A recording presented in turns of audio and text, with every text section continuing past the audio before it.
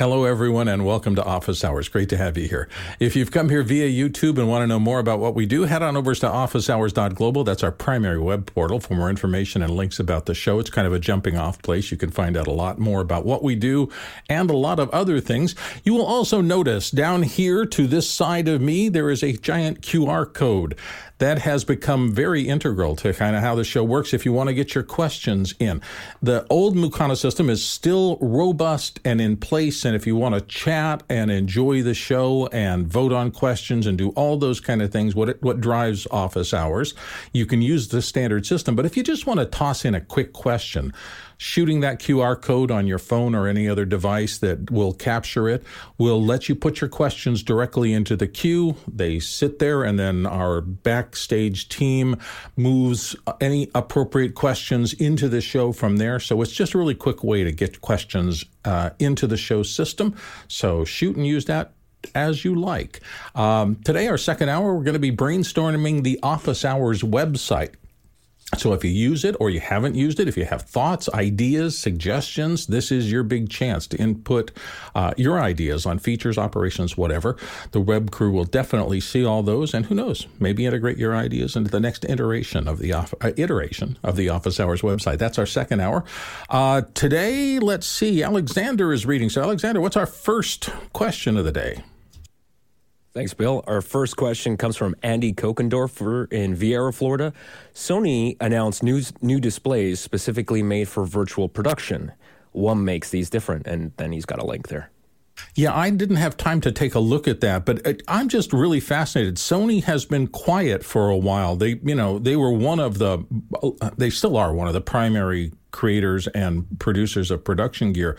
But it seemed like after their heyday, when they seemed to be everywhere and on everything, they had a quiet decade or so. And it seems like they're coming back with a lot of really cool new products. Chris Fenwick, do you know anything about this particular one? Yeah, I was just looking at the website. I mean, in general, they're trying to get deeper blacks so that black is black and less reflection. And I don't know exactly what technology they're using for less reflections. Reminds me of a story. A guy was working on a show years ago. He was a lighting director, and he had been working with the art director, and the art director was trying to get the blue on the back wall just exactly right. And he had one of these lighting controllers where you could adjust the colors exactly, the type of lights. And the guy looked over his shoulder and he goes, "Oh, well, what are those numbers?" And he goes, "Well, it's CMY." And he goes, "Oh, you can use CMY K values?" And he goes, "Yeah." And he goes, "Oh, this will be so much easier." And then he said, "Well, where's the K value?" And the lighting director looked at him and he goes, "It's light. K is off." That's because that's the black value. So, if you're trying to make things look exact, you want a very high quality display. I would also imagine that the dot pitch is very important so that so it doesn't moire for you. Yeah, absolutely. Alexander, you have some thoughts? I'm curious with these LED walls because they're so expensive. At what point do they consider upgrading them? Like, at what point do they consider that we've made enough money off of this, we should probably upgrade? I'm very curious because it's not an inexpensive thing that you can just toss in the garbage and replace, even though this is, has substantial improvements overall. Well, I know nobody uses OLED in these, but I wonder if there's any burn-in. I wonder if if you have an LED wall that's 5 years old, does it still perform as it did when it was new, or do they age over time? I can tell you what happens to old LED walls. Okay. They go, and I know this because a friend of mine was managing all the tech at a local church, and they were buying an old LED wall, and it was good enough for them. But in the rental industry, if that's what you do, you rent cameras, you rent walls, you rent whatever. People always expect you to have the very best. So there is a pressure in the rental industry to buy the very best, the very newest, the greatest thing. And then the stuff gets handed down to other industries that aren't quite so pressured to have the very newest thing.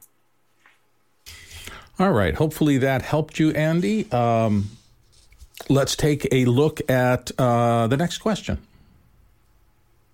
All right, the next question comes from Douglas Carmichael. What plugins have you found most useful to improve vocal/speech intelligibility? Alexander Knight, what have you been using? Well, a variety of stuff. I mean, it's hard to go wrong with the Isotope RX suite. So they sell a few different versions of that, and depending on what your budget is, there are a lot of good plugins in there in that bundle that can help that. Everything from de-reverb to remove the excessive acoustic issues that you've got in that space that you're in, and other broadband noise band reduction stuff. So RX is a fantastic app that I would suggest you start with. And there are, of course, other types of plugins, like you've got the Clarity plugin from Waves as well that works quite well. And to be honest with you, the first thing that I find is I always listen to the voice and find out what is the issue, what am I missing, what are the problem frequencies. So I'll always look at an RTA. If something needs to be de-essed, I'll find the common frequencies that need to be de-essed from the voice.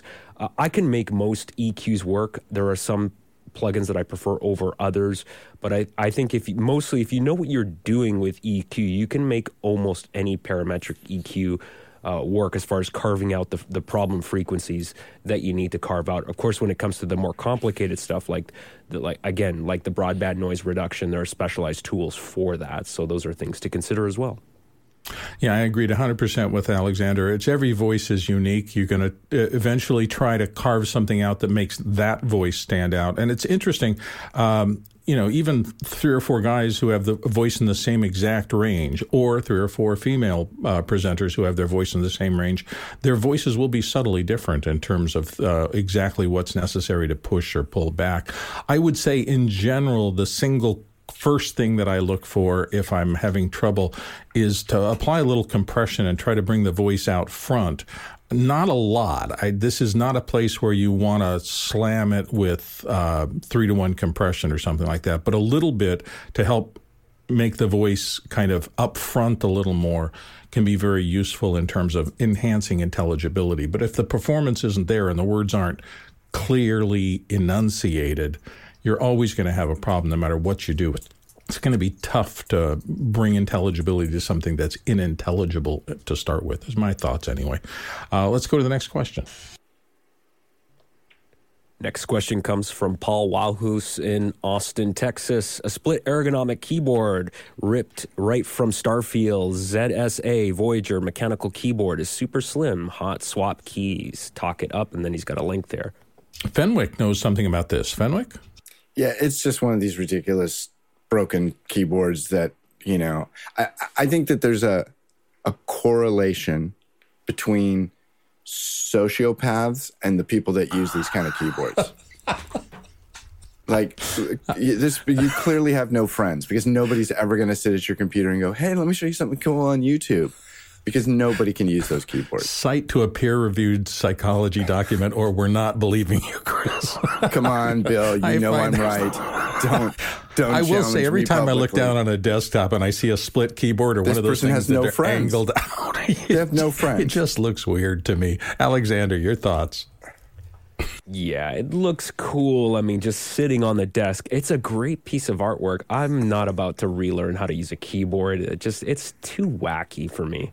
But more power to you if you want to try it. It doesn't even look cool. It looks ridiculous. Next question, please. I think to me it falls in the line of switching your keyboard to Dvorak rather than the standard outlet. You're going to sit down at every laptop, and unless you load special software or whatever, it's all going to work weird. And it's the same thing about those split keyboards for me. I mean, I want the geometry of my operation of my machine to be the same no matter which computer I'm on and no matter where I am. And this kind of flies a little bit in the face of that. Liberty, any experience with them? I don't have any experience with it, but just throwing this out there that there's a niche audience that is probably going to love this because of what you can put in the middle and multitasking. I see your face, Chris. I see you just literally, that's a stretch. But I think that there could be a use case for a niche audience where the multitaskingness, like I can see myself, potentially putting my iPad in the middle of that so that I'm like using it here, that I can jump in and out. I'm just saying that I think that there is some potential. I'll tell you why the iPad down at your hands, it's bad ergonomics. You want your screen higher.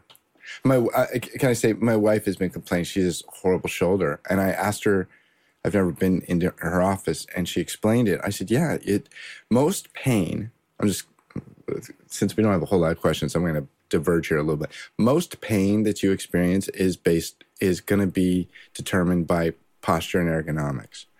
And so you don't want to be looking down at a screen that's down at the same level as your hands. Okay. I will say that I would not be. So for me now, again, just use case, I use the, I would put my monitor there. So it'd be an extension so I could move things around.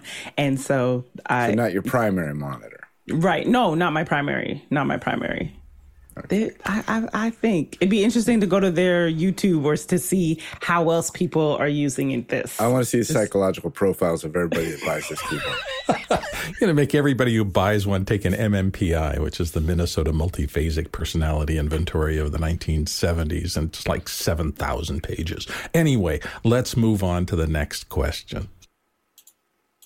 Next question comes from Samuel Nordvik in Norway. Does the Sony LR1 industrial camera make us think that Sony will release studio cameras in a similar form factor to compete with the Panasonic BG-H1 or BS-1H? Is there any way we can request streaming-focused box cameras to a corporation like Sony? Chris Fenwick, what say you? Yeah, you can be vocal. I mean, seriously, Alex has talked about it many times on the show. That, he's gotten companies to, prairie dog their heads just because of the power of Twitter and the internet. So, yeah, definitely be vocal. I will say this, there was an episode of Mad Men, I was just trying to find it, where Don Draper says one of the most powerful, I think he says like gimmicks or most powerful tools in advertising is new. And you have to think about that with technology because take, for example, Jonas's microphone. Jonas is using, that's an SM7B, is that correct, Jonas? So That's a tough sell because that mic is, 30 years old? At least 20. I mean, I don't even know. That's Bill, how old is your mic? How long have they been selling that The mic? 416, 40 years. Yeah, so it's really difficult to make something that's timeless, okay? Like people are still buying SM7Bs, the MK Elemento 17, whatever that was. So in lieu of making great products, quite often corporations make new products because new is a powerful marketing term. And sometimes when you look at a company like Sony, or I think we've even talked about it, it's like they have so many different things. Like, what is the A7 1790s or A7XY Elemento P, whatever. They feel they have to have something new. And so for us as consumers, we need to be careful with our hard-earned money that we're not chasing our technological tail, just buying a new thing just because it's new. That it's what the kids call it, FOMO, fear of missing out. Like, oh, is there a new one? I have to get it. So it might be a great camera. It might be just a new camera. I don't know. I'm super skeptical when people have too many products on the table. By the way, Chris, I wrote down prairie dogging their heads because that's one of the best idioms I've heard in a long time. Well done, sir. I am moving to Jonas. You said something really important in your question. It's an industrial camera. There's a really specific use case for this type of cameras, and most of the time they're mounted on a platform, so like a UAV, some form of unattended vehicle, and could also be a robodog or something cooler like that, or a drone. It might just be something that goes on rails. And it's intended to produce really specific imagery that allows a remote technician to say, hey, this thing needs to be managed, serviced, it's broken, we can't drive people over that bridge anymore. I think it shows that they are capable of doing it, but I don't think they have too much of an interest in doing more of these types of cameras. And like, look at the Sony lineup. It's already like, well, how do you even know what camera to get? They have like, here's this camera that's like basically the same than this camera, and it matches really well with that camera because it's basically the same but in another form factor.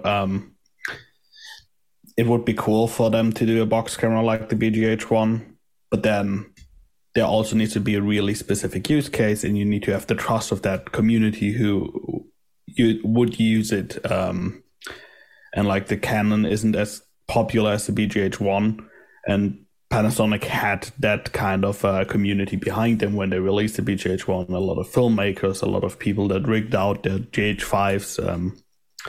I don't think Sony would have that specific support, but who knows? And yeah, you can just buy a whole lot of Sony gear till you have your own rep, and you can tell your rep that you would buy a whole lot more of Sony gear if they had a box camera. Well, there you go.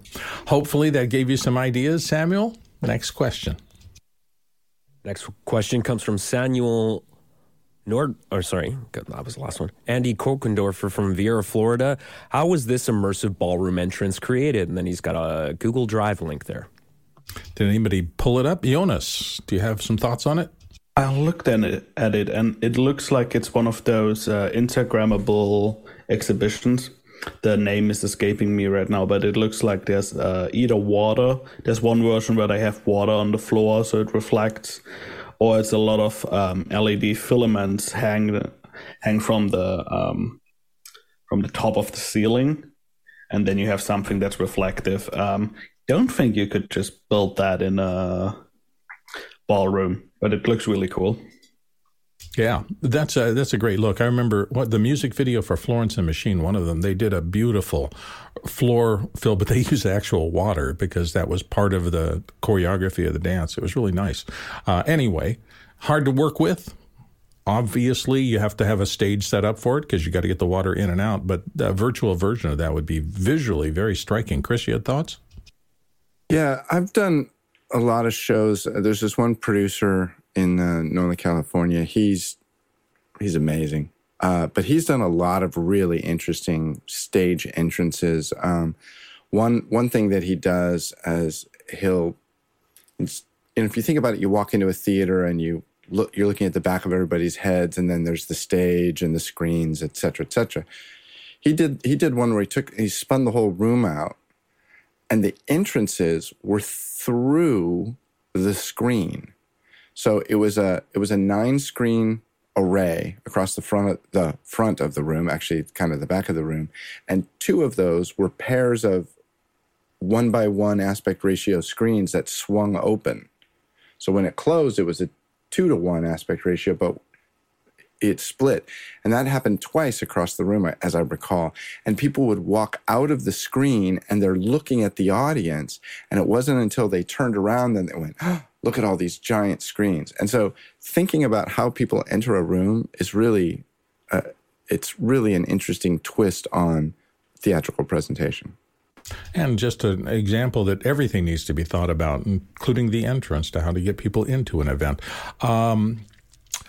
Thank you all for adding questions. We have a solid group of questions to start with, but we can always use more, which means your questions count. They're always important. So if you understand the Mukana system of getting your questions in there, please use that. And please do vote up the questions. If you would like a quick access, right here on your screen is a QR code. You can shoot with any QR code capable device, and that'll take you to an instant question inset that goes through somebody to make sure that, just since this is a general access thing, that nothing gets in there that shouldn't, but eventually they get moved over into the regular question queue where they can be voted on like everything else. So your votes always count. Let's go to the next question. Douglas Carmichael asks, for a small studio setup, can you mix Dante traffic with other TCP/IP traffic on the same VLAN? John Preto, start us off. I have one gig network, and I have Dante traffic. This traffic right here is running Dante on the X32. I have NDI traffic. I have 11 Nest cameras running, and I have 50-some IP devices on my network. I don't have any problems. They're not on a VLAN. They're all on the regular LAN. So unless you're doing something more than that, I don't see any issue. Jonas. Yes, you can, but as soon as it matters, you probably shouldn't. Because this is one of those issues that a lot of technicians like, oh, it works. Yeah, and then we see so many virtual events fall apart because people only think about sunny days when everything works. And if you don't think about the rainy days when, I don't know, Windows decides to update or macOS decides to update, and they have a great feature where they spread the update over a multicast stream across the network, you should for sure manage your network, have enough bandwidth, make sure you manage your multicast, disable all the things that you need to disable, like EEE and all that type of things. And then you should be fine with a couple of sources. It's the same with NDI. Like, you're fine with a couple of sources. As soon as it gets into the higher source count, it gets harder. And especially if you have only a cheap router or switch, then it's also really hard to debug it. So if this is just your hobby, it's totally fine to experiment with it. And if you run into limitations, then you have learned something where the limitation is. But if it's something that matters, think about how do you solve an issue if there's an issue with your networking. What can you do? Like, can I segment it off into a VLAN? And if you already have a VLAN there, I would just create another VLAN, since you already seem to have a switch that is VLAN capable, and not just use an untagged port. What an excellent day for idioms. I love sunny days versus rainy days as a production metaphor. Well done, Jonas. Let's move on to the next question. Next question comes from Paul Walhus in Austin, Texas. YouTube and office hours now generate closed captions. How do you get full transcripts from the captions? And how does the office hours show reader pronounce words so the closed captions spell them correctly? This is 2-in-1 question. Jonas, help us out here. There's an API you can use. There's also little tools that allow you to download a VTT or an SRT file from YouTube. Most likely you need to wait at least till our live stream is done, and then it gets converted into a on-demand video. After that, you should be able to download it, and you can also click on see full transcript and just copy paste it out of there. As to how the reader pronounce words, that this picks it up, the YouTube algorithm is getting better and better at detecting those words. I don't think Bill does anything special since he noticed we turned on captions. He doesn't take longer pauses or something. A great microphone quality already helps.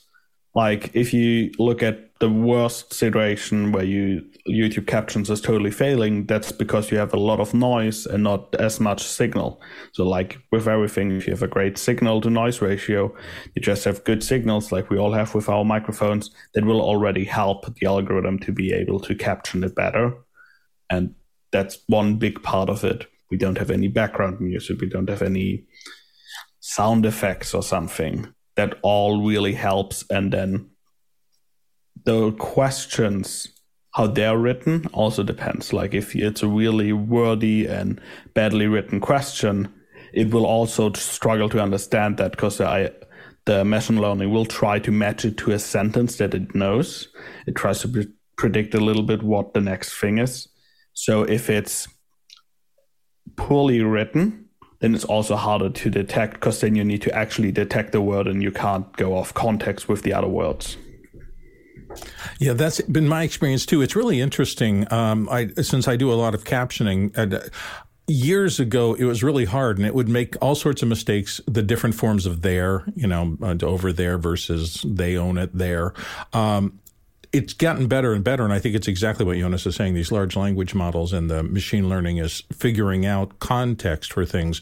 But I've had exactly the same thing. The worse the articulated sentence is in terms of sentence structure, the more of a challenge it is to get it right. And it seems to me, even at 99% or 99.5%, you're still looking at mistakes every 100 or so words. And that always means that when you're trying to automate something direct to air, it's always going to be a challenge. whenever I possibly could. I know it's not always possible, but I would try to put a human in there if you're looking for a clean transcript out. If not, just budget the amount of time, even if everything seemed to go well. If you go back through an auto-captioned or an auto-subtitled piece of work, you will find lots of small errors and things that can be improved. Sometimes it's, unnatural pauses that give sentence breaks where they shouldn't have, and you can do better if you look through it. So we always budget the time for a human being if we're going to do something live and then try to send out a post-live show product. That's one of the areas we definitely look at, saying, let's get this right so that nobody has to be concerned about whether or not the captions are accurate. Let's move to the next question.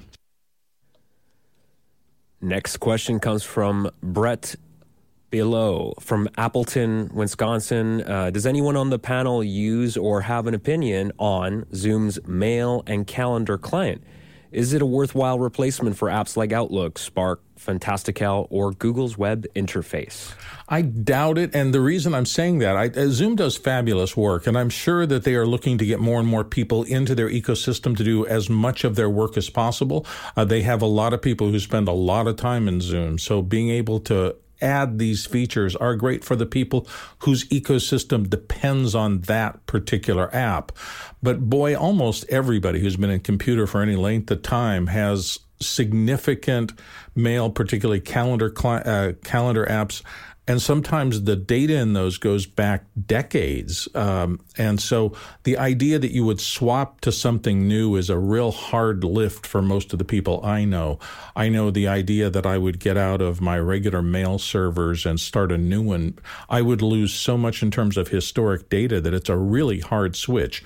If you haven't been in computing that long, or you spend your entire working life depending on Zoom, then I can see somebody wanting to keep everything inside of that environment. But boy, I think it's a hard lift to get people to change, and that's just my personal opinion about everything. Let's get to the next question.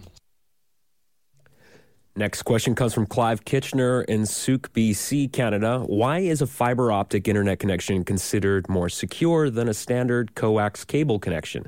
Still ones and zeros, up and down. John Preto, give us some thoughts. Photons are much harder to deal with than electrons are. It's much harder to tap into a fiber optic than it is on a regular copper line, and those taps can be detected on a fiber optic much easier than they can on a copper line. So that's one reason. It still can be done, but it's much harder to do it on a fiber than it is on a copper line. I remember seeing test things where you don't have to clamp onto the copper. You just put the readers nearby, and it can still read what's going down the copper line, and that's virtually impossible. But anyway, Jonas, your thoughts. And the biggest difference is it's not ones and zeros. Like we talk about light with the fiber optics, and we talk about electricity with your coax cable, and that's where all of those benefits come from that John mentioned. With light, if you cut into the fiber and you try to get some light out of it, you will see that there's less light hitting the receiver on the other end. That's how you could detect such a tab. With the electricity, in theory, you can try to do it, but there's much better tech there.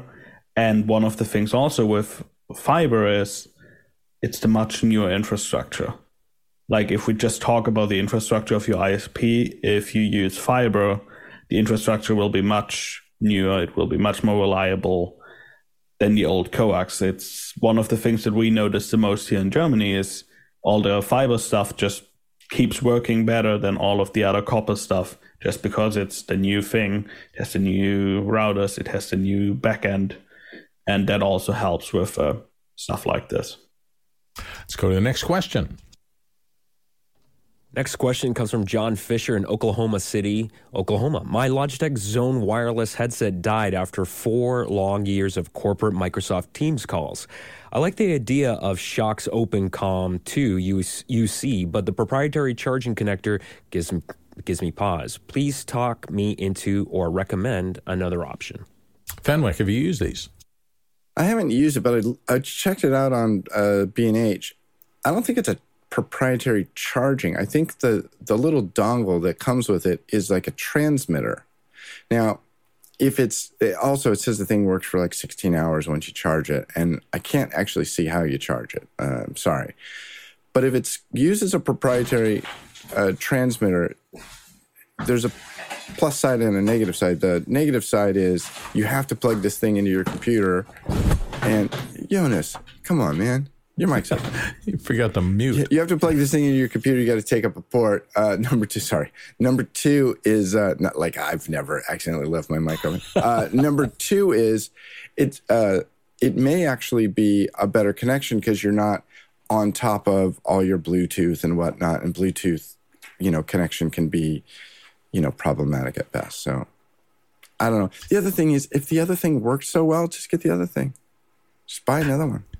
Jonas, did you storm off to get a Shots OpenCom 2 UC? Is that exactly? Yeah, I have a lot of OpenComs because they're really great if you work on site and you have someone remote in your ear, because they use bone conducting, so they allow you to sit on top of existing headphones. You can still monitor your mix, you can still work, and really important if you work anywhere where anything gets built, you still hear if someone calls hold.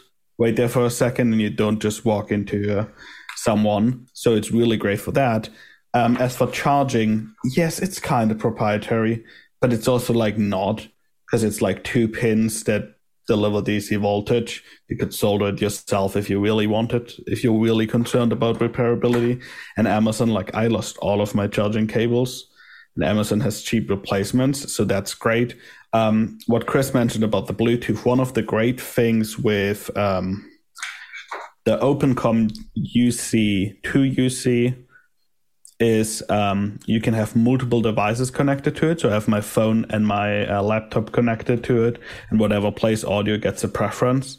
And they solve one big problem for Windows and typical Bluetooth connections. If you use the microphone, normally it doesn't allow you to use the stereo mode of Bluetooth anymore. With the little plug that they give you, it does allow you to do that. So you get high quality microphone sound while still getting like the music quality Bluetooth into your head, which I just love. It has been really great. It's one. And the charging, it is amazing. Like I charge them for an hour and suddenly they keep, like you forgot that they are still on. I put them on, I try to turn them on, and they tell me that they are turning off. And it's like, oh, you've just stayed on for 5 days now. They're great. I would highly recommend them. All right. Direct from someone who uses them. So it sounds like a good solution. Let's move to the next question. Next question comes from Jonas Dautel. Update on what the field team will bring to IBC 2023 for coverage. Excellent that you brought this up, Jonas. Do you know you're over there in Europe? So tell us what you know. So one of the interesting things with this year is that we are kind of building our kit ourselves. So we have like a peplink router that will allow us to do bonding. We are going to bring 2 LiveView Solo Pros or nice. Plus. I'm not sure if it's a Pro or Plus as a backup, but the peplink will allow us to bond to our bonding server in Frankfurt. We have synced it around through Rotterdam to Frankfurt. And then we are building everything around the BGH1. It's basically a GH5 in a box camera that we are rigging out. So we have the video assist on top, and then we're going to get some handles and a monopod so you can put it on a monopod. And then there's this whole contraption here with cables that is all DTAP cables, because we're powering the whole rigs of these DTAP batteries. And one interesting thing is that we now, initially it was all decided that we use one DTAP battery, but we can't get a DTAP battery that's large enough to Amsterdam because the people that have them are flying in, and you're only allowed to bring up to 100 watt hours of batteries in your flight. So there's that problem. And then for the actual encoding, we use the Epiphone pearls, and you see I'm still working on some cables for it because it needs a specific voltage, and DTAP drops its voltage. But the cool thing with these is we'll be able to send out SRT to the office hours infrastructure, and one of the field teams will send 2 cameras. It's just 2 1080p feeds left and right to each other, And then we're going to split that in the office hours infrastructure if we get time to have a second camera. Yeah, that's basically what we're going to bring for IBC. Everybody is really looking forward to next week. It should be fabulous. And so between the 2 hours at the top of the hour, you will see our video roll about what's going to be happening at IBC. So for more information, just hang in for another 20 minutes or so, and you'll be able to get an update. We're really looking forward to this. It's always great to see these trade shows, and we'll have a unique perspective on it. And you get to interact through office hours, because at least one of the days, I think it's Tuesday, but I might be wrong about that the show is going on. We'll be having our show live from the show, so that'll be really exciting as well. Chris Fenwick, you had some thoughts? I have a question about the battery, flying with battery things. I don't fly anymore, so I'm just curious. Who's regulating how big of a battery you take on the plane? Like, if I just threw it in my suitcase, are they going to dig through it and look up the model number on B&H and go, oh, this is too many milliamp hours, and confiscate it? Or how does? I'm not trying to advocate anybody sneaking big batteries on planes. I'm just curious how that works. It's a great question, because you have to put the batteries in your carry-on. And your carry-on gets inspected by the security. So what happens if you do put the battery in your checked luggage? Wouldn't it just end up looking like a big ball of lead, and they're going to open up your suitcase and look at that? Well, if you put like a label on it, maybe that said, this is not a bomb or something, maybe it'll get through. Yeah. I'm sure that will happen. No bad guy would have ever thought of that. If somebody did open your suitcase and they'd go, oh, well, clearly it's not a bomb. It's labeled right here. I think they'll probably detect it in your checked bag, and then it would be interesting to see if security actually cares. Or if Again, I'm not advocating anybody tries this. I'm just curious. The airline is who enforces it, and you have to call the airline if you want to take more and ask them really nicely. But then also there's like a 10 kilo carry-on limit on a lot of flights now. I wonder if, like in the U.S., if you're got a media pass, they might be a little more gentle on battery carriage and stuff like that. So it's just interesting. These are things we have to figure out. I don't. Having a press badge and accreditation doesn't hurt. Like, you're still talking to humans, and they'll have some common sense. Going to the oversized luggage counter, if they have one, some airports do, is helpful too. Aren't they? Isn't that one of the reasons we're moving kind of away from lithium ion to lithium polymer? Is it because they don't burn up as much? Because that was one of the big things. When you have a lithium fire, it's almost impossible to put out. And in an airplane, that's certainly in a cargo hold, that would be a disaster. I'm just curious. I wonder if we know somebody who's ever been stopped at the gate, or stopped or like got to their location and a friendly little note from TSA, sorry, your illegal battery has been confiscated. Or if somebody shows up with cuffs at your hotel room door. I'm just curious. Thankfully, I haven't had to travel with big batteries in a long time, so they this don't usually bother This is part of the reason why I gave up on flying. I just don't do it anymore. All right. Well, we've run this for a little bit. Let's move to the next question. Next question comes from Paul Wallace in Austin, Texas. The Dyson Zone solves urban areas' two biggest problems, air and noise pollution. It's only $949. Will it catch on? Check out Wired's review. And then he's got a link there. The Dyson Zone, they've moved from vacuum cleaners to noise pollution and combined them, it looks like. Jonas, have you seen this? I'm just glad that those are the only two error issues left we have with big cities. Honestly, noise and noise pollution and like pollution in itself. I think I can deal with those. I didn't know that big cities have come this far. It's an interesting device, and the people that tested it say it does help a little bit. But I think like Chris always likes to say, that's fixing the problem, but not solving the problem. Like, we have other ways to fix pollution and noise pollution as well. Like, I don't think if strapping a headset to everyone's face is the better idea. I don't know. At $949 US, it's going to solve the problem of them getting better quarterly results. Maybe. Let's go to John Prado.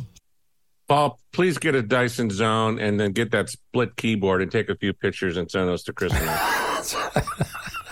I was just going to say there's an absolute correlation between the people who wear this headset and the people that buy the split keyboard. Okay? I'm just going to say 100% correlated. Causation has ensued. Let's move to the next question. Next question is from Chris Sabato in Albany, Oregon. Alexander, how do you like the Soundcraft UI 24? I have a UI 16 that I love, but it won't stay connected to the Ethernet for more than 48 hours. It seems I have to reboot it every time I connect to it. That doesn't sound good. Alexander, No, start us out. I have only had this for about a week. I've sold the UI 12 and the UI 16. I know the other models have some problems with the Wi-Fi modem, so there are lots of people that have complained over the years, because these products have been out for a while, about the hotspot modem. I don't know if it affects the Ethernet, though, but I know the UI 24 has a completely different network card that is more robust, and Soundcraft says that it's designed to run 24/7. The other ones have some problems, so hopefully that is not, affecting the Ethernet, and it's just the hotspot stuff. Check your firmware. The latest 3.0 firmware update is what you want to have. They have fixed a lot of bugs. They've also introduced a lot of new features on that as well. Beyond that, if you haven't reached out to Soundcraft, you may want to check with them and see if it's under warranty or not. But so far, it's been pretty stable the last week. I am only using a hardwired connection to it. The preamps on these things, they're pretty good. They use their Studer preamp technology. They're pretty good preamps. There's lots of DSP processing power. I do find the USB interface, the multi-channel interface, is pretty limiting, though. So one thing to note with these things is because it's got a 32 in, 32 out interface, you have no control over the USB sends. So the first input on it, what's sent to the computer, is going to be your master stereo bus. So it limits how you can do a mix minus. Also, the USB sends are pre-fader, pre-mute. So if I hit a mute button on here, it won't actually mute me in Zoom. So I can't use the USB interface for that reason. So all sorts of little workarounds. But to wrap that up, the hardware sounds really good. So I'm pretty happy. Jonas. There's one really important thing if you are setting up a UI mixer. Someone is going to tell you should go to ui-mixer.io on your local network. They decided that it's really clever to use a real domain name on your local network for your mixer. One of the issues you're going to run into is if you type in that host name and it's not available on your local network, suddenly your PC will say, hey, that looks like a domain. Let's go to that domain. And you will land on a domain that's not controlled by Soundcraft, that's not controlled by a good actor, that's controlled by someone who right now has placed ads there that make it look like you should just click there to connect to your mixer. Don't download what it's on. Make sure you connect with the IP address of your mixer. To find out your IP address, you can ping that domain while it's online. Or you just go into your router, check the IP address there, but please just don't use that domain. It's the worst design you could ever use as a basic host name for your device. It might have come from an era where .io wasn't a domain yet, but still, I don't understand how that has not been fixed, and it's a real security concern, because if you're not as technical and don't realize it, you just refresh your page after powering off your device and it hasn't booted, suddenly you're on a weird website that it's on the internet that an attacker has hijacked. Alexander Knight. Yeah, that's interesting. I haven't actually run into that. I know out of the box it actually defaulted to a static IP address, so that's how I'm accessing it. And I totally agree with what you're saying. I would definitely only use the IP address to access it. One thing I did discover, which is really cool, if you are going to get these, if you have a Stream Deck and you have BitFocus Companion, there is a UI plugin for that for BitFocus Companion, and I've been using it to configure access to the buttons, and it works absolutely flawlessly. I can access pretty much everything in the interface and do everything I want. So it is very, very powerful for that reason. Let's go to the next question.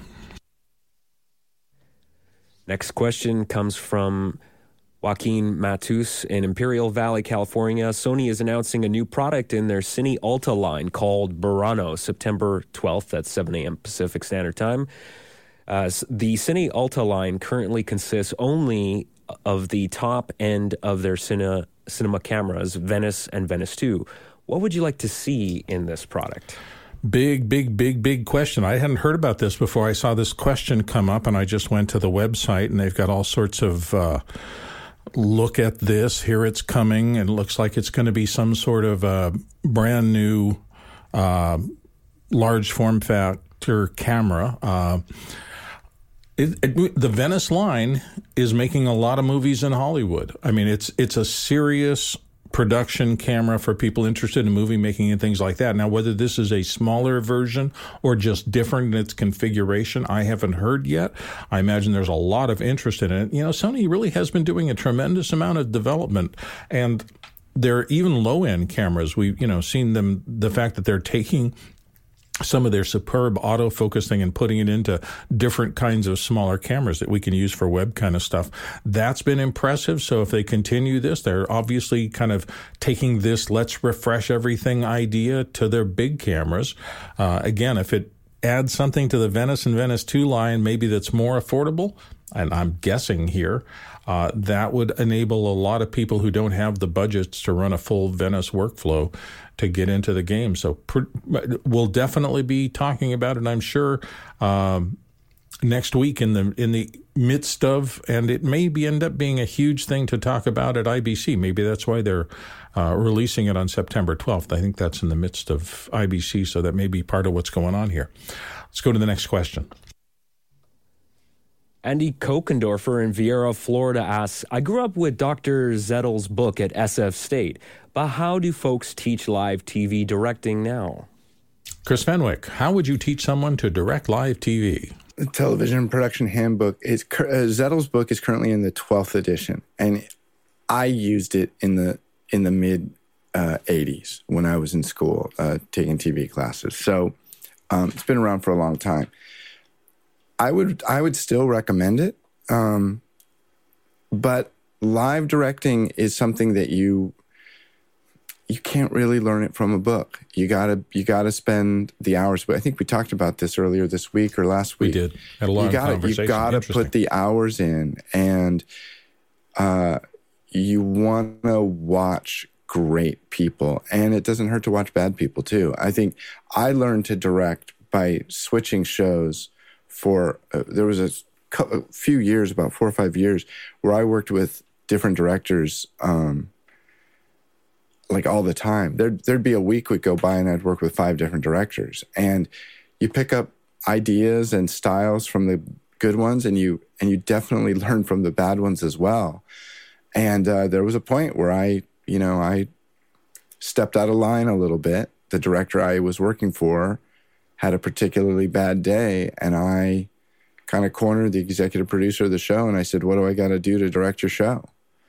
And he was a little taken back by it, but by the next season, I was directing the show. So you got to put the time in, but Zettel's book is a classic. I didn't realize Zettel had been a professor at SF State, Andy, and he started his career in the Stockton area and worked at KPIX in San Francisco. So Zettel knew the ropes. So what he wrote was, it's a good book. I will say it's still worth looking at. Absolutely. If you want to see the top end of this and see why it's so complicated to do this stuff, I know there's a couple of videos on YouTube, particularly Super Bowl halftime show live direction, at the one where Bruno Mars and Chris Martin of Coldplay and others popped up. It is a master class in watching how a absolutely top-level show with gazillions of cameras and hundreds of cues that have to happen literally on the instant they're supposed to be switched to takes place. If nothing else, it's just fascinating to kind of be over the shoulder of the tech director and listening to comms while something at that level takes place. Fun to watch. Look it up on YouTube. You'll enjoy it. Next question. Next question comes from Josh Josh Kaufman in Pittsburgh, PA. What tools are available to display viewers' comments on screen for a live stream? What options for Zoom or multi-stream viewers? Tools available to display comments. Well, there's one we use every day. We use the Mukana interface, which Alex has developed specifically for this show, and it's fabulous in that it's a very automated system that takes the Q&A from Mukana and literally moves it into the show as something that can be brought up and down. Now, I know there are additional tools that can do that, and at this point, Mukana is not a publicly facing piece of software. It's still in development to a certain degree, but the hopes are for it eventually to get out there. And for those of you who have been around the show for a long time, I think if you have specific use cases, Alex is always open to talking to people about making that available such that you can maybe get an idea. John Preto, do you know of others? I think Jonas has his hand raised on this. Didn't Andy say that Shortcuts or ISO or one of those Zoom-based application was going to support comments now, bringing them in? Oh, that'd be interesting. Part of the thing is there's so many comment engines out there. So you're just taking them from YouTube comments, or is it just from inside the show or whatever? People want to aggregate comments from a lot of things and bring them in and allow them to go there. Oh, there we go. Jonas has a couple of links here for Josh's question.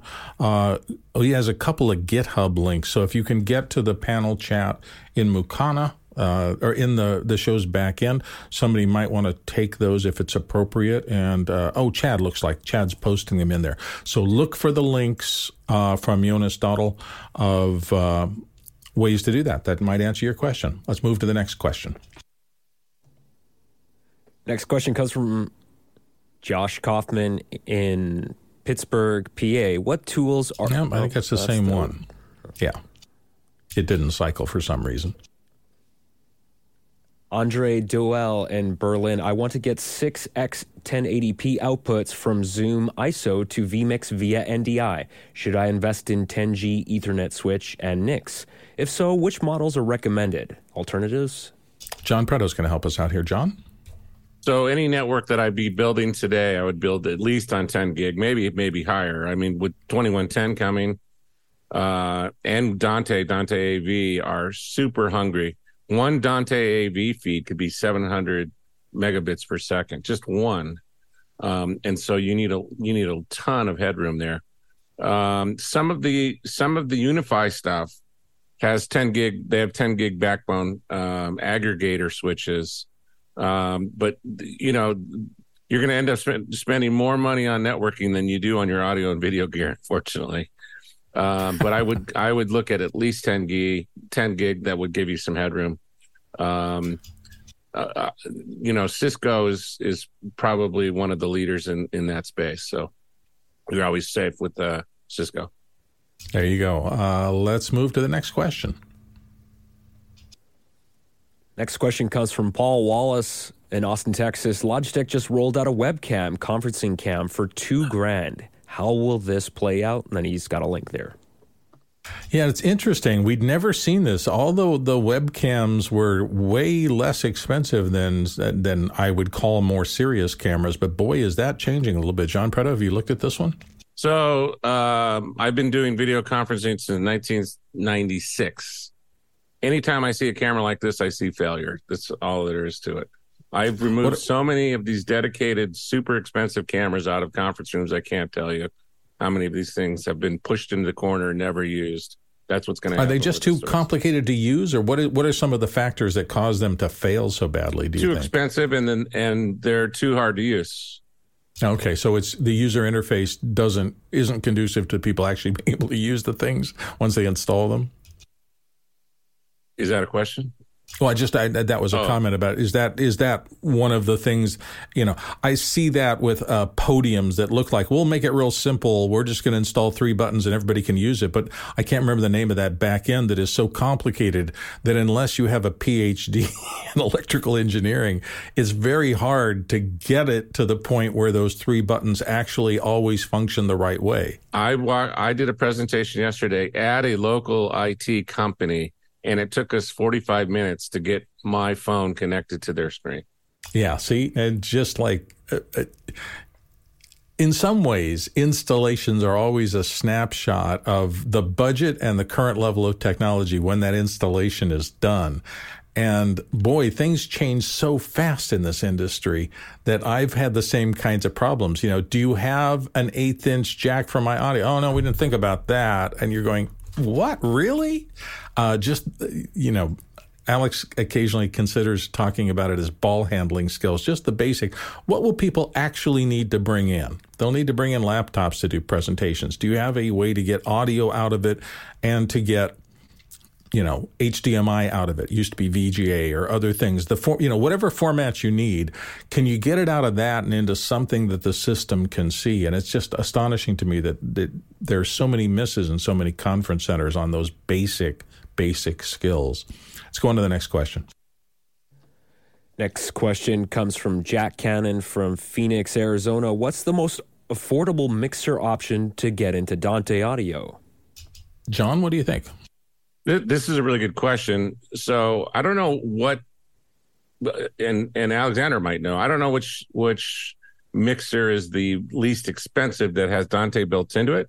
The XR32 has the card that's $500. So with the mixer and the card, you're right about $2,000. But you can use the Audinate Avio line to connect to any mixer. That would be the way to go. Yeah, I would. That's what I was just thinking. Alexander, do you have other alternatives, or is that the one? Well, I think I'd have to compare the prices, but I'm pretty sure the new Yamaha DM3 mixer, which has Dante, would come in cheaper than that, because it looks like on Sweetwater in the U.S. it's $19.99, so probably cheaper than buying another mixer with an expansion card. Okay, hopefully, Jack, that helped you. Let's move on to the next question.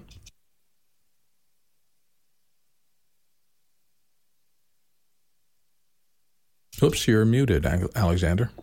Next question comes from Chester Sweeney III in Las Vegas, Nevada. Which cameras to use and not to use for up-close cooking? I think you would want a small pan tilt zoom because unless it's a fixed overhead shot and you're just looking for the top of the range, the biggest deal is the environmental protection if you can do that. My wife used to work on a local TV show and they had cooking things, cooking demonstrations. It was a daytime television show.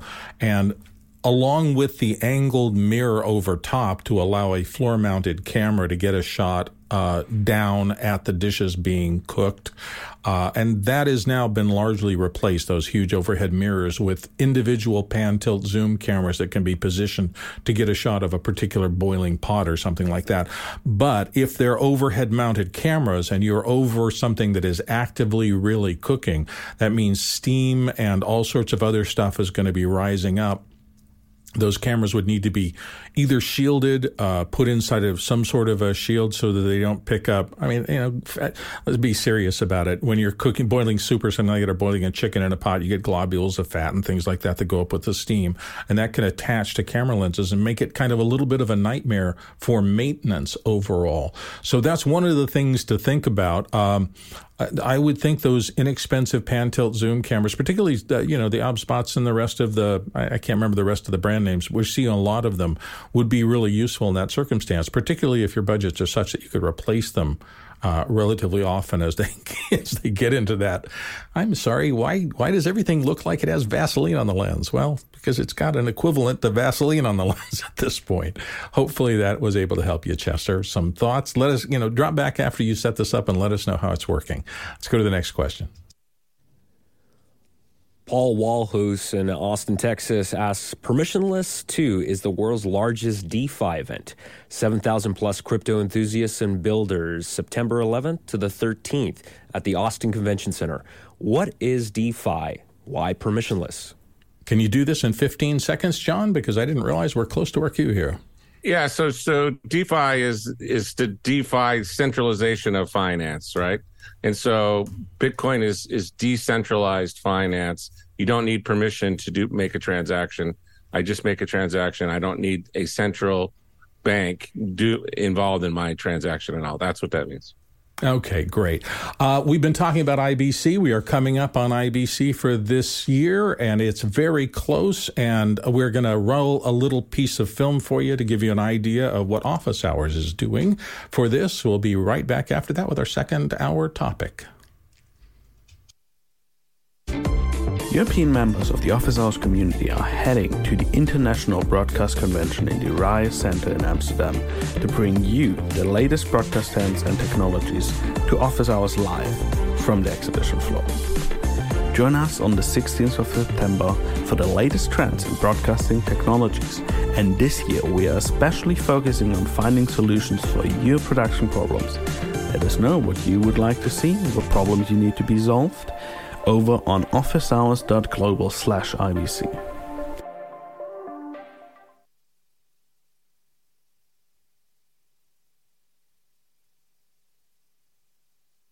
Today, we're doing our brainstorming session about the Office Hours website. So if you're interested in our website or website talk in general, this is your day. If you have any suggestions, ideas, links, or needs that could be met by the Office Hours web team, then, well, this is your day to shine. Any suggestions or things? We've got a couple of things that are already in the queue, and I see a bunch of questions backed up. Again, we are not trying to solve problems today. This is our gathering information about what you would like to see in this area. What questions you have, what features that maybe the website is not presenting to you now that might be useful in the future. So these ideas are all going to go back to our web development team, and they're going to be able to sort through them and figure out which ones are implementable and which ones would be a benefit.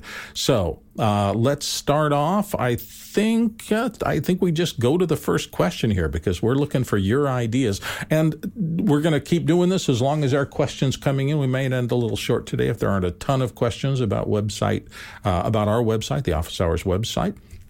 But if you have them, put them in now. It's the time. Let's go to the first question. First question comes from Brett Below in Appleton, Wisconsin. Improve searching and search results page with tags and additional context, show date, short descriptions, panelist details in search results. For example, search for NDI. It's difficult to quickly find the latest NDI-related show or lab.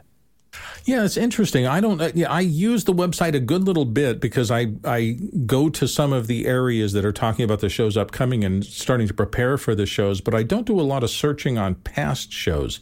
So I'm not sure how much, how close that is.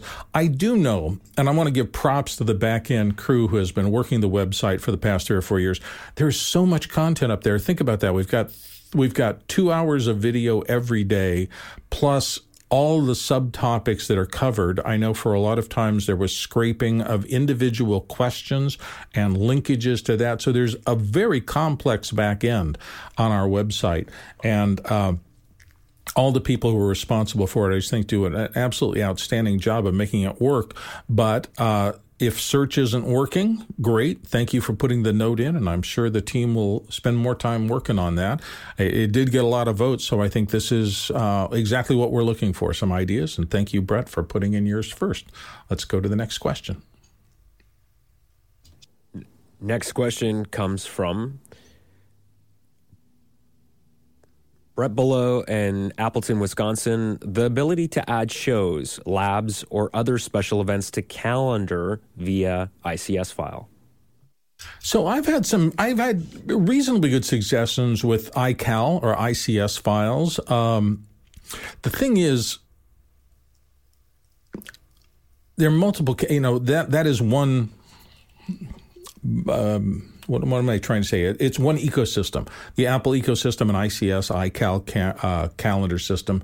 And I use that a lot, but I just hope that it's not so Mac-oriented that it doesn't take care of the people on the other side of that.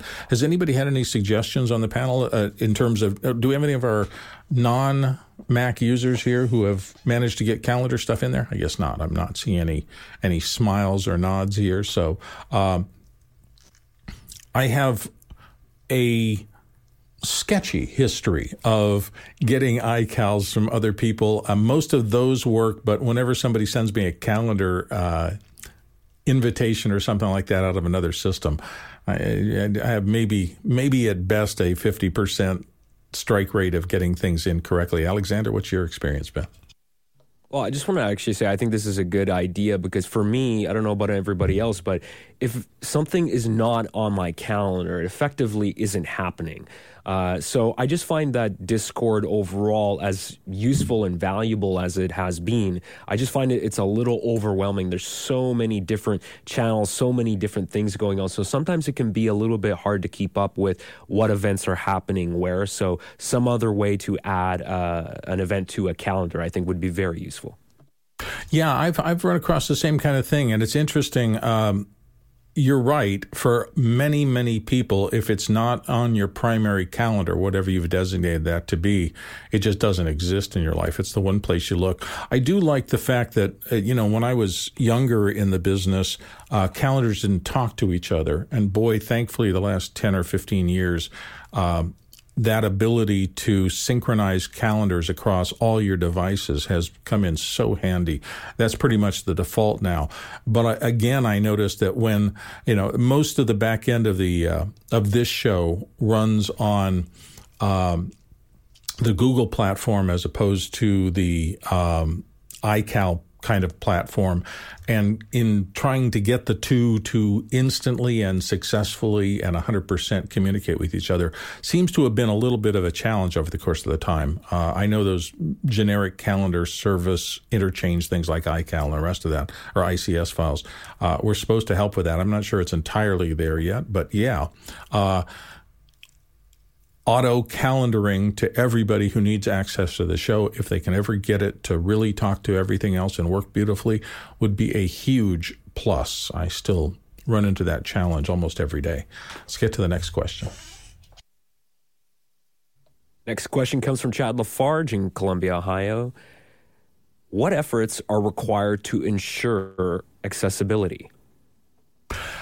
There's so much written about website accessibility. I know it's a huge thing. And, that's one of the things I'm most proud of in office hours, just in general, is the amount of time we've taken over the last 6 months at least to address disability concerns. Bad language here. Anyway, really reaching out. Part of our mission statement is to be here for everyone. The actual phrasing is so that no one is left behind. And I know Alex takes that very seriously, and the show takes that very seriously. So we will continue to explore accessibility, and calendar accessibility is a piece of that, whether it's translation of calendar events into something spoken or a large format or something else.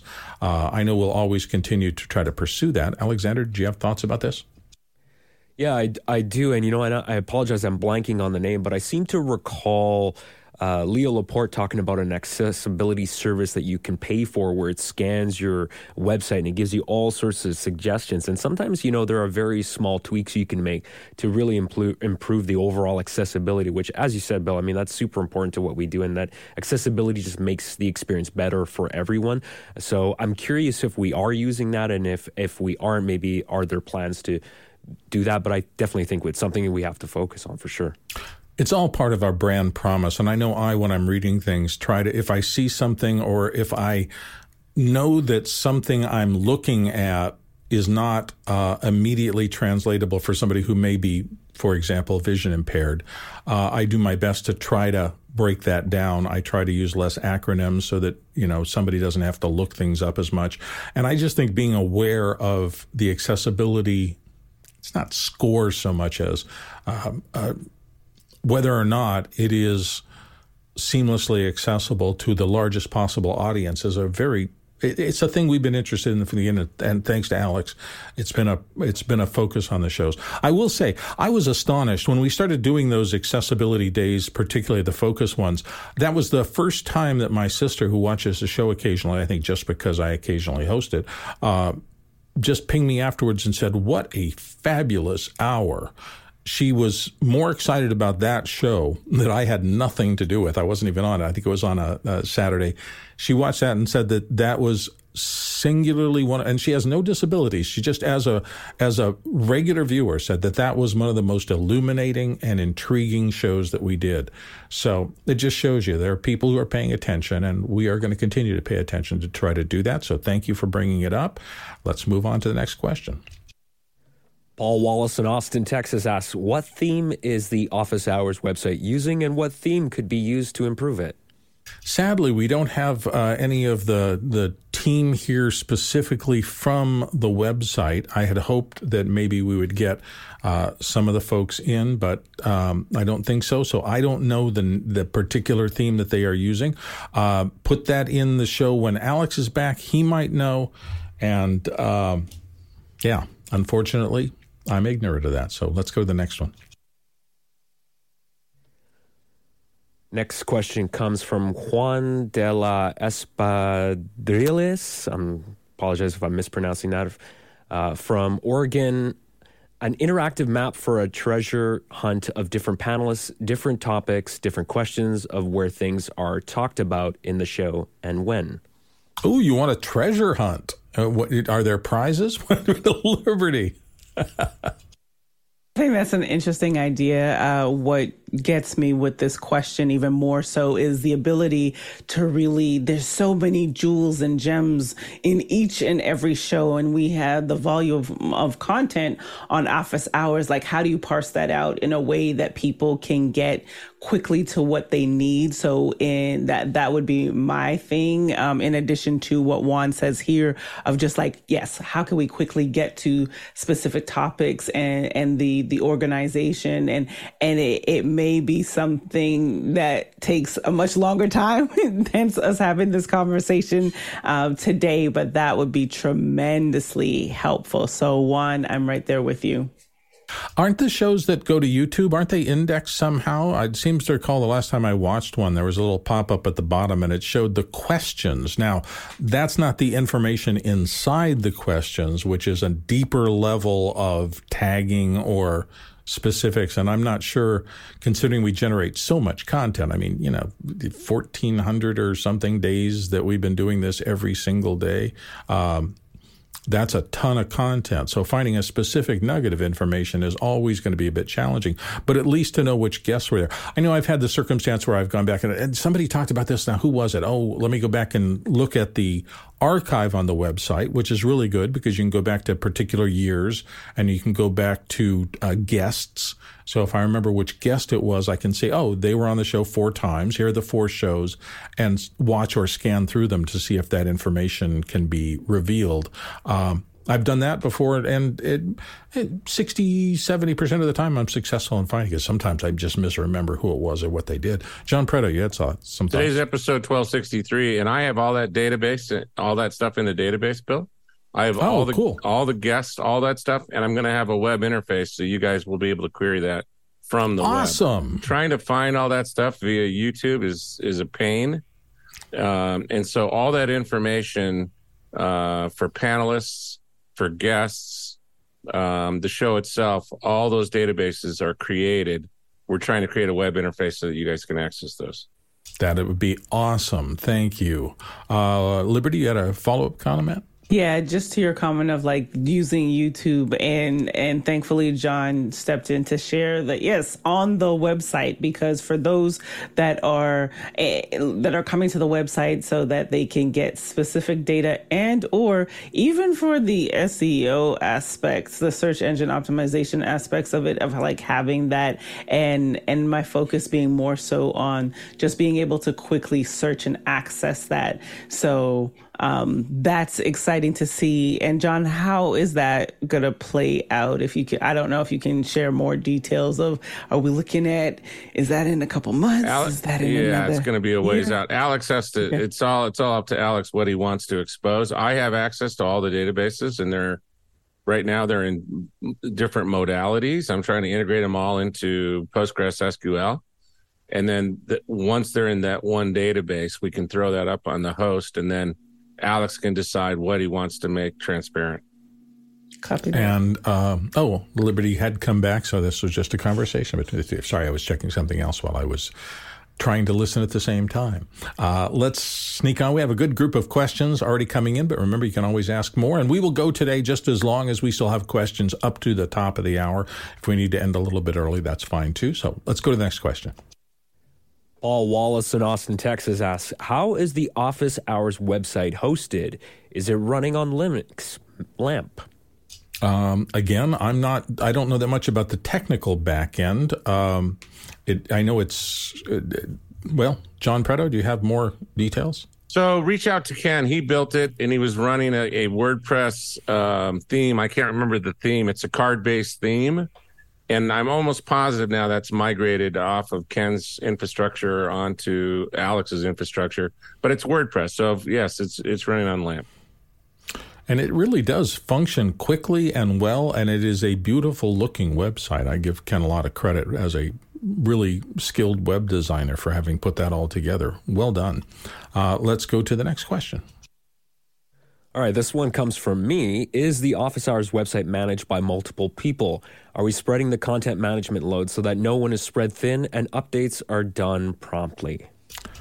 I know there's more than one person back there. Ken Jordan is the chief website builder, but there are other people and too many names for me to remember right now. But when I've dealt with needing to upload content into the website or training things or whatever I've done, I've dealt with other people as well. So there is at least a small team behind it. It's not just one person. And I think it reflects that because there's a lot more depth there than I sometimes thought. Most of it's driven by the daily content, but there are other things in the background. There's training content. There are other. It's worth exploring. It's a reasonably deeply constructed repository of a lot of Office Hours information. Let's go to the next question. Next question is from Paul Wallace in Austin, Texas. Can the Office Hours website feature clips organized by topic, especially funny clips like Fenwick's comments on psychopaths using split keyboards and noise, air pollution masks? Can someone make a Mid-Journey graphic of a masked person at a split keyboard? That would be hysterical, Paul. I would vote in favor of the Best of Fenwick, a little sub page somewhere in there with Fenwick at his most grumpy. Some mornings he's obviously gotten up on the wrong side of the bed, and those are some of the days with Chris that I like best. So yeah, it's possible. Liberty, thoughts?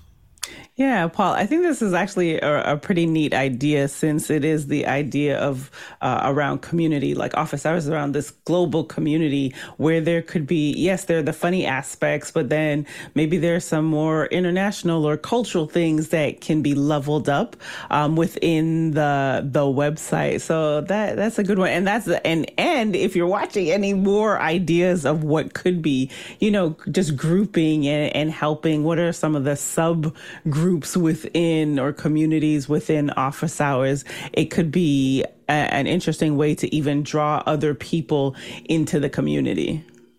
I'm putting my flag, though, in the ground. I am not going to allow the dumbest things Bill has said on the show, because it would take way too much time to go through that. And so What about happening. Bill's best riffs? Because you have some amazing riffs. That would, yeah. We should have 1.5 minutes of, but yes. Anyway, yeah. How to stretch 1 minute of content into 4 minutes before the top of the hour? I could write an article about that. There's a master class there. I'm telling you. Let's go on to the next question. Next question comes from Brett Below in Appleton, Wisconsin. An area of the website for the pets of Office Hours, with Mr. Knight's adorable lap cat and all the other cats, dogs, birds, and rabbits that have made cameo appearances on Office Hours and After Hours. That would be adorable. I'm not sure if it's particular to our mission, but we all love them. That was one of these things, PetSmart on their website for a long time. Every corporate officer photo had their pet in it. I thought that was really on brand and consistent. I know a lot of us does. I don't want to make anybody feel left out who doesn't, because pet ownership always is a responsibility, and some people are in the right place and they can do that, and some people definitely are not. But I'd have Charlie come in and take a selfie with him or a web shot capture and do that. So cool idea. Thanks, Brett. Let's move on to the next one. Next question comes from Roz McNulty in Vancouver, Canada. Possibly a dynamic countdown or count up for members around the world. Show off the reach.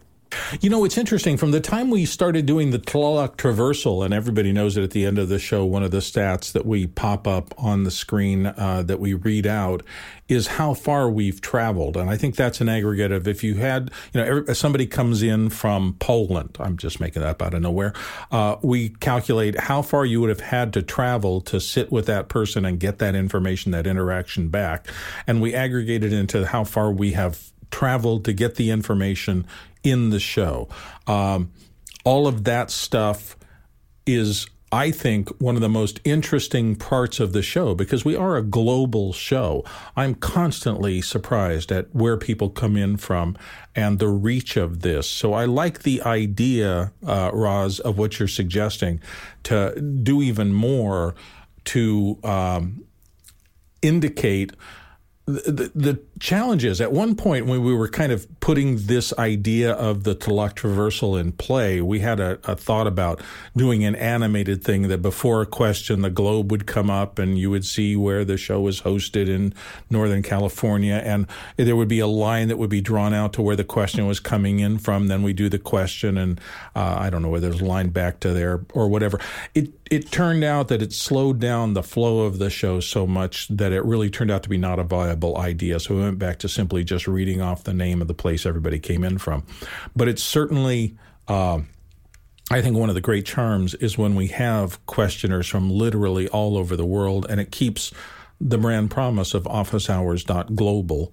So I'm all for it. And your query is in the mix. Let's hope that there's more there. Let's go to the next question. Samuel Nordvik in Norway asks, what an office hours related resources page with best practices and general tips for Zoom meetings, audio and lighting, etc. could be useful? We've talked about that. Here's the it's not really a problem, but this is all volunteer driven. So I'm gobsmacked at the amount of volunteer effort that goes into putting this show on every day. When we had an idea, and I've had them myself said, I could do this, I have to balance that against the time it takes to execute that at a level that office hours should have, because we don't just toss things together. We usually put some effort into everything that we do here. And I just have to balance, does adding more volunteer time on top of the volunteer time I already devote to this make sense right now? Sometimes it does, sometimes it doesn't. I think it's a really good idea. There are tons of best practices that come out of this show. And I know other panelists are probably like I am in terms of the fact that my notepad from just tips that I've gotten by being a panelist on this show is gigantic now. In fact, I probably should go back and review it more often because there's so much wisdom that is passed along on this show. More formalizing it into a resources page. There are things in the Discord. That's one of the places you should look. If you haven't explored the Discord for office hours closely, you might want to spend some time over there because there are, particularly in the top section, links to questions that have happened on the show and other things that could be a resource for a lot of this. So just some thoughts, but great suggestion. Thank you. Let's go to the next question. Next suggestion. David Brady from New York, New York. What about a deep speech to text scrape that would allow for keyword phrase searches? I don't know, John. Is there anything in AI that could do something like that with this much content? That seems like an awfully big lift. So we've been looking at this, and the problem is our database isn't large enough in order for it to get over the value proposition curve. Okay.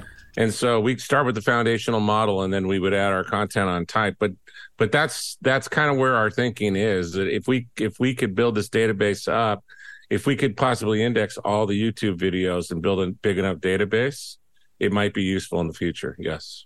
Okay. So that's just a scale issue, and we haven't quite reached that. As long as we've been doing this at as many things, we just don't have data of that scale. But David, good suggestion, and we'll keep it in the back of our minds. It sounds like something that eventually could be a part of what we're doing. Next question. Paul Wallace in Austin, Texas is back. Are the website stats publicly viewable? Any idea of how many hits, visitors, length of stay? What stats package is Office Hours using? I'm sure they exist back there. Alex has always articulated that he has different metrics for, I'm going to put this in scare quotes, success than many other websites do. He does. I know, for example, that he doesn't particularly care so much about number of people who pop in and pop out. So the aggregate number of viewers. He's more concerned with dwell time, how long people stay and find value in this before they leave. And he's always looking for things that make the website stickier as opposed to just more populated. But I might be misstating that. But if you're interested in it, follow up. I'm sure, as data-oriented and as technology-oriented as our entire crew is, I'm sure that stuff is being, what's the right word for it? Not archived, but stuff is being tracked like that. I don't know how much of it he's interested in making public-facing or not. That's something you'd have to ask Alex about. So let's go to the next question. All right, this next one's for me. Adding a live streaming player on the homepage. I just wanted to add some context. Actually, I meant audio live streaming player. There is an audio live stream is it in the Discord? Where's the little clickable button that lets you just listen to this on a phone or something like that? Is that the web page or is that Discord? I think that's in the Discord. Whoops. I think Mickey's trying to get to me, and for some reason it's not functioning. Sorry about that.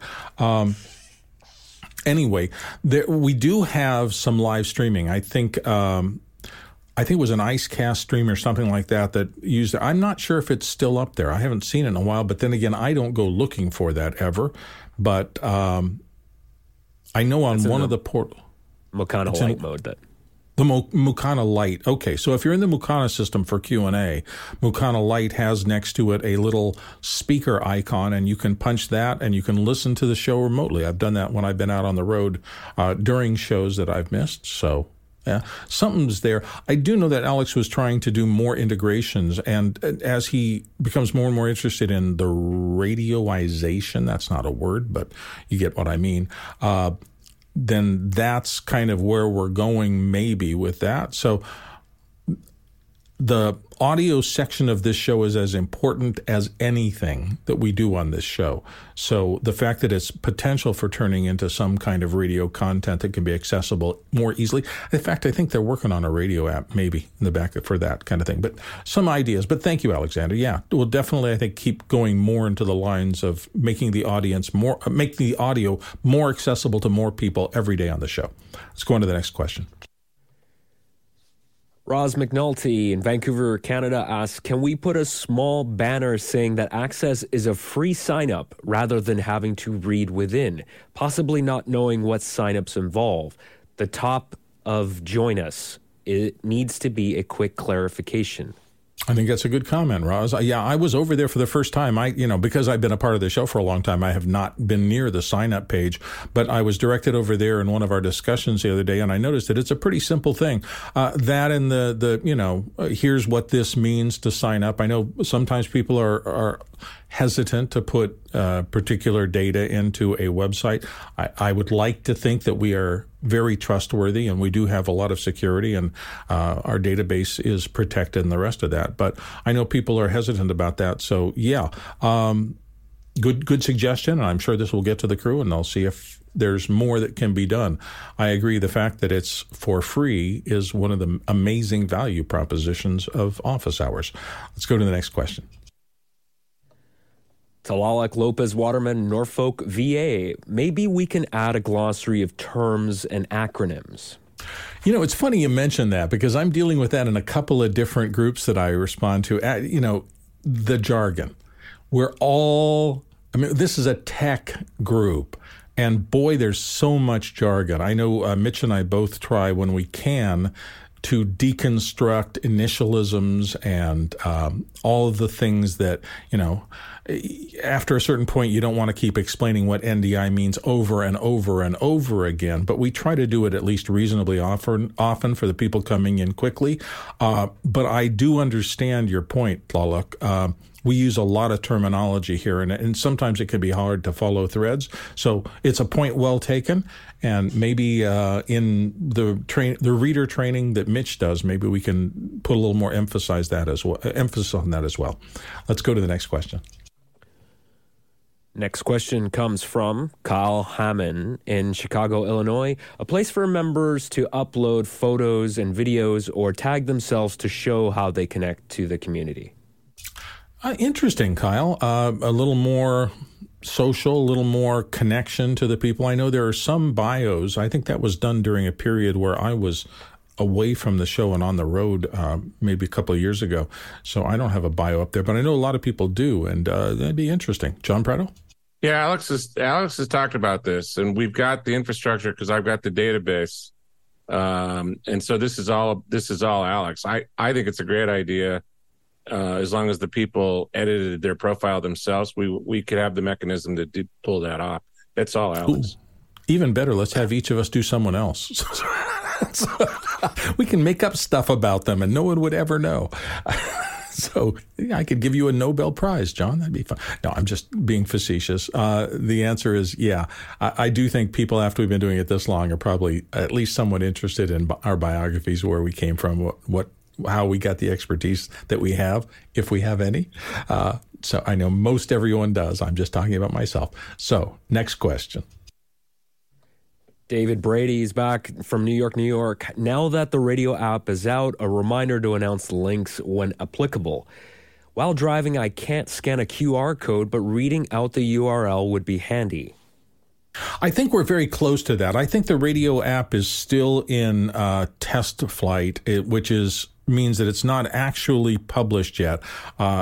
If you're in the Apple ecosystem in test flight, I think you can run it, but I don't think it's general public aware yet.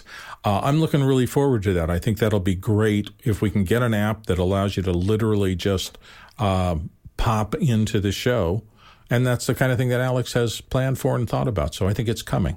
Stand by. Next question. Liberty White from Atlanta, and here on the panel, what is the goal/purpose of the Office Hours Global website?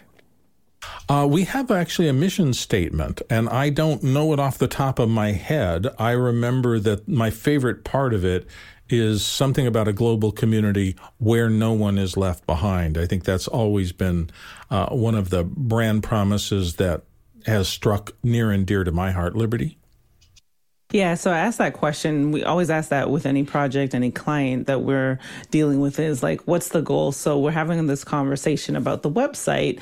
And while we're speaking about features and things that we would like to see, which is fantastic, but then it's like going back to the root of it. It's like, okay, so what's the purpose of the website? Is it informational? Is it supposed to bring community together? Is it trying to spotlight? And since this is going to be now maybe like the second, I would say, if I remember correctly, I've been here since like 2020 mid-year. Then is like, what does it need to look like and say?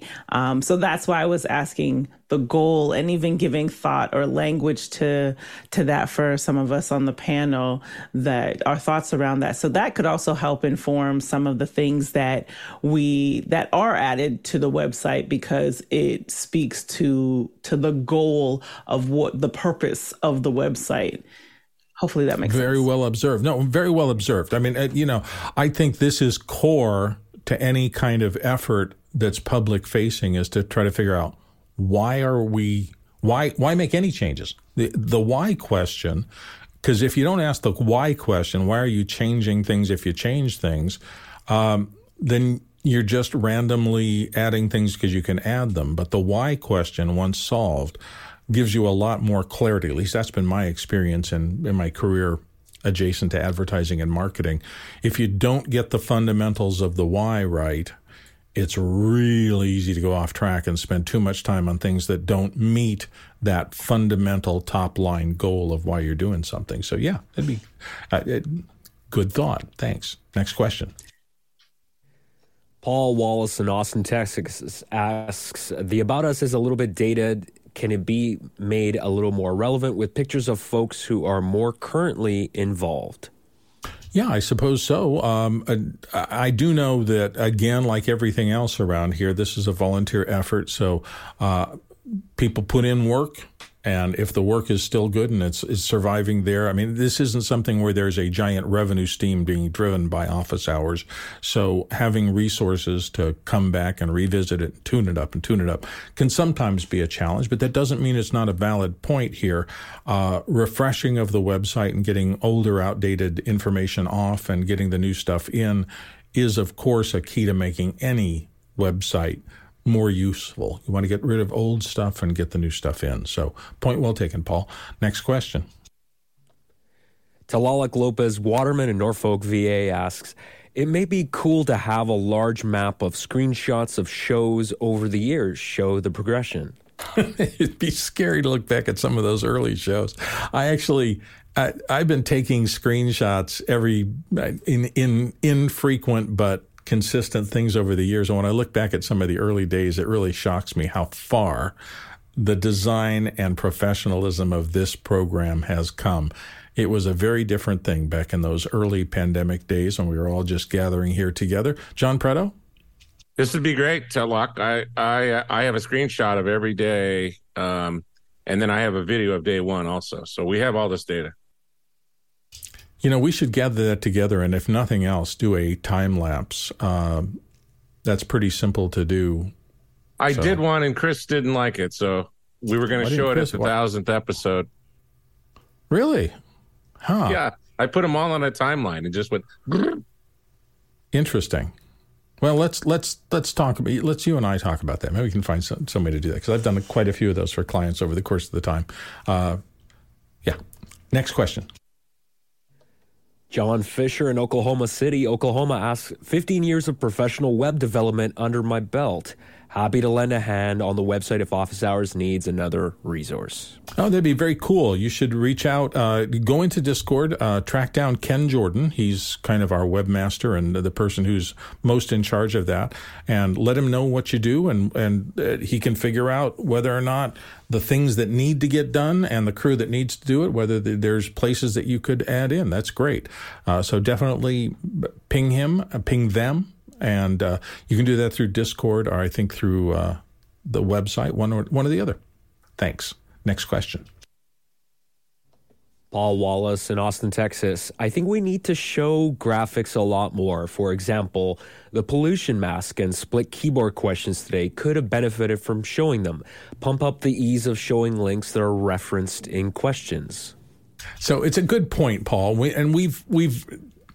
So once upon a time, we had a graphics coordinator for the show, and their job was these questions are coming in real time. So we get them if we get them ahead of time, people can do that. In the early days, the graphics coordinator would spend time and take the bad backgrounds out. And what I'm saying by that is that when we were dealing with a lot of HDR content stuff and we were trying to figure it out, a standard website page that's mostly white would be challenging because, let's face it, as we move into HDR and things like that, a big white flash can be difficult for the people who are watching in HDR.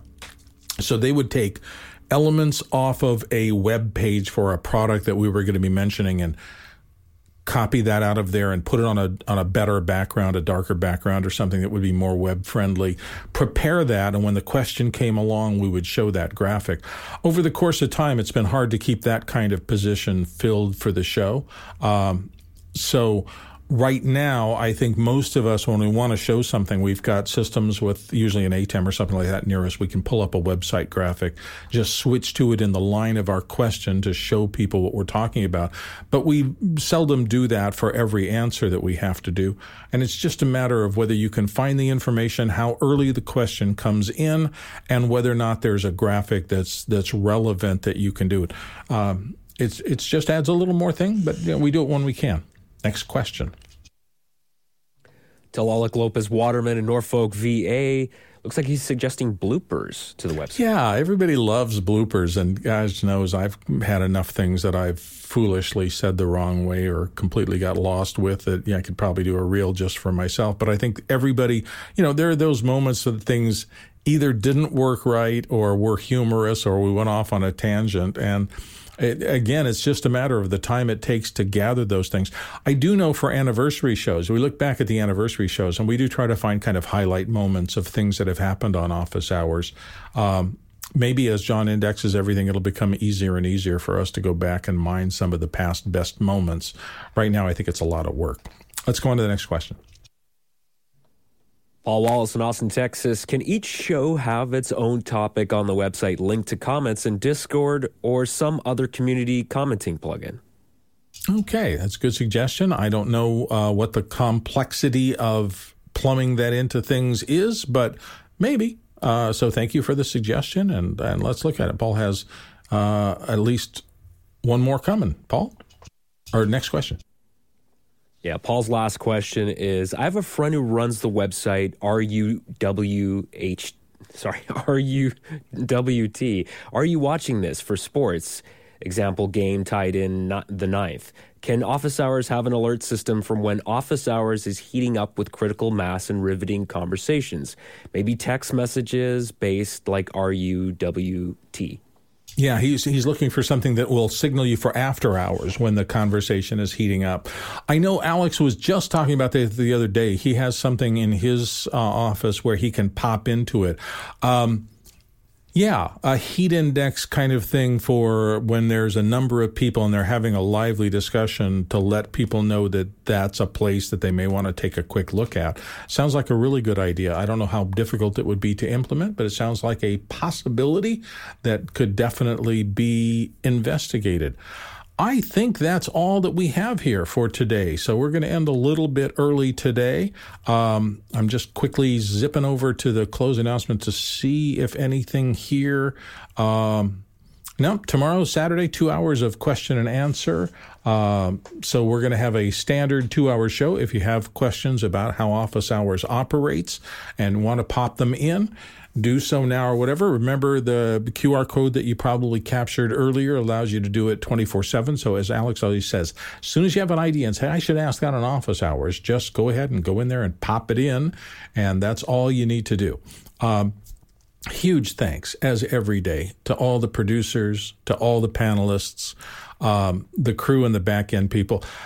Those of you who are probably just consuming the show and haven't been around for a long time have no clue how many people work and how hard they work to make this possible every day. And we do it as a labor of love. Nobody gets paid around here for any of this stuff. We just do it because we all came up and remembered how critical it was when somebody helped us, gave us a hand up, helped us learn a technology or a technique or something that increased our ability to advance in our careers. And most of us are here simply because we are happy to try to share some of what we spent our careers learning with other people. It's one of the great benefits of office hours is people coming together to share knowledge and hopefully advance everyone's ability to do this work. So thank you. Thank you to the producers. Thank you for everybody who asks questions. Thank you for the crew and back end who are unsung and sit back there. When we roll credits here in just a couple of seconds, you will see a long list of names. These people are important because they're the ones who make it happen every single day. Thank you for watching Office Hours. After Hours is 24/7, always on. And that wraps up for today. See you tomorrow.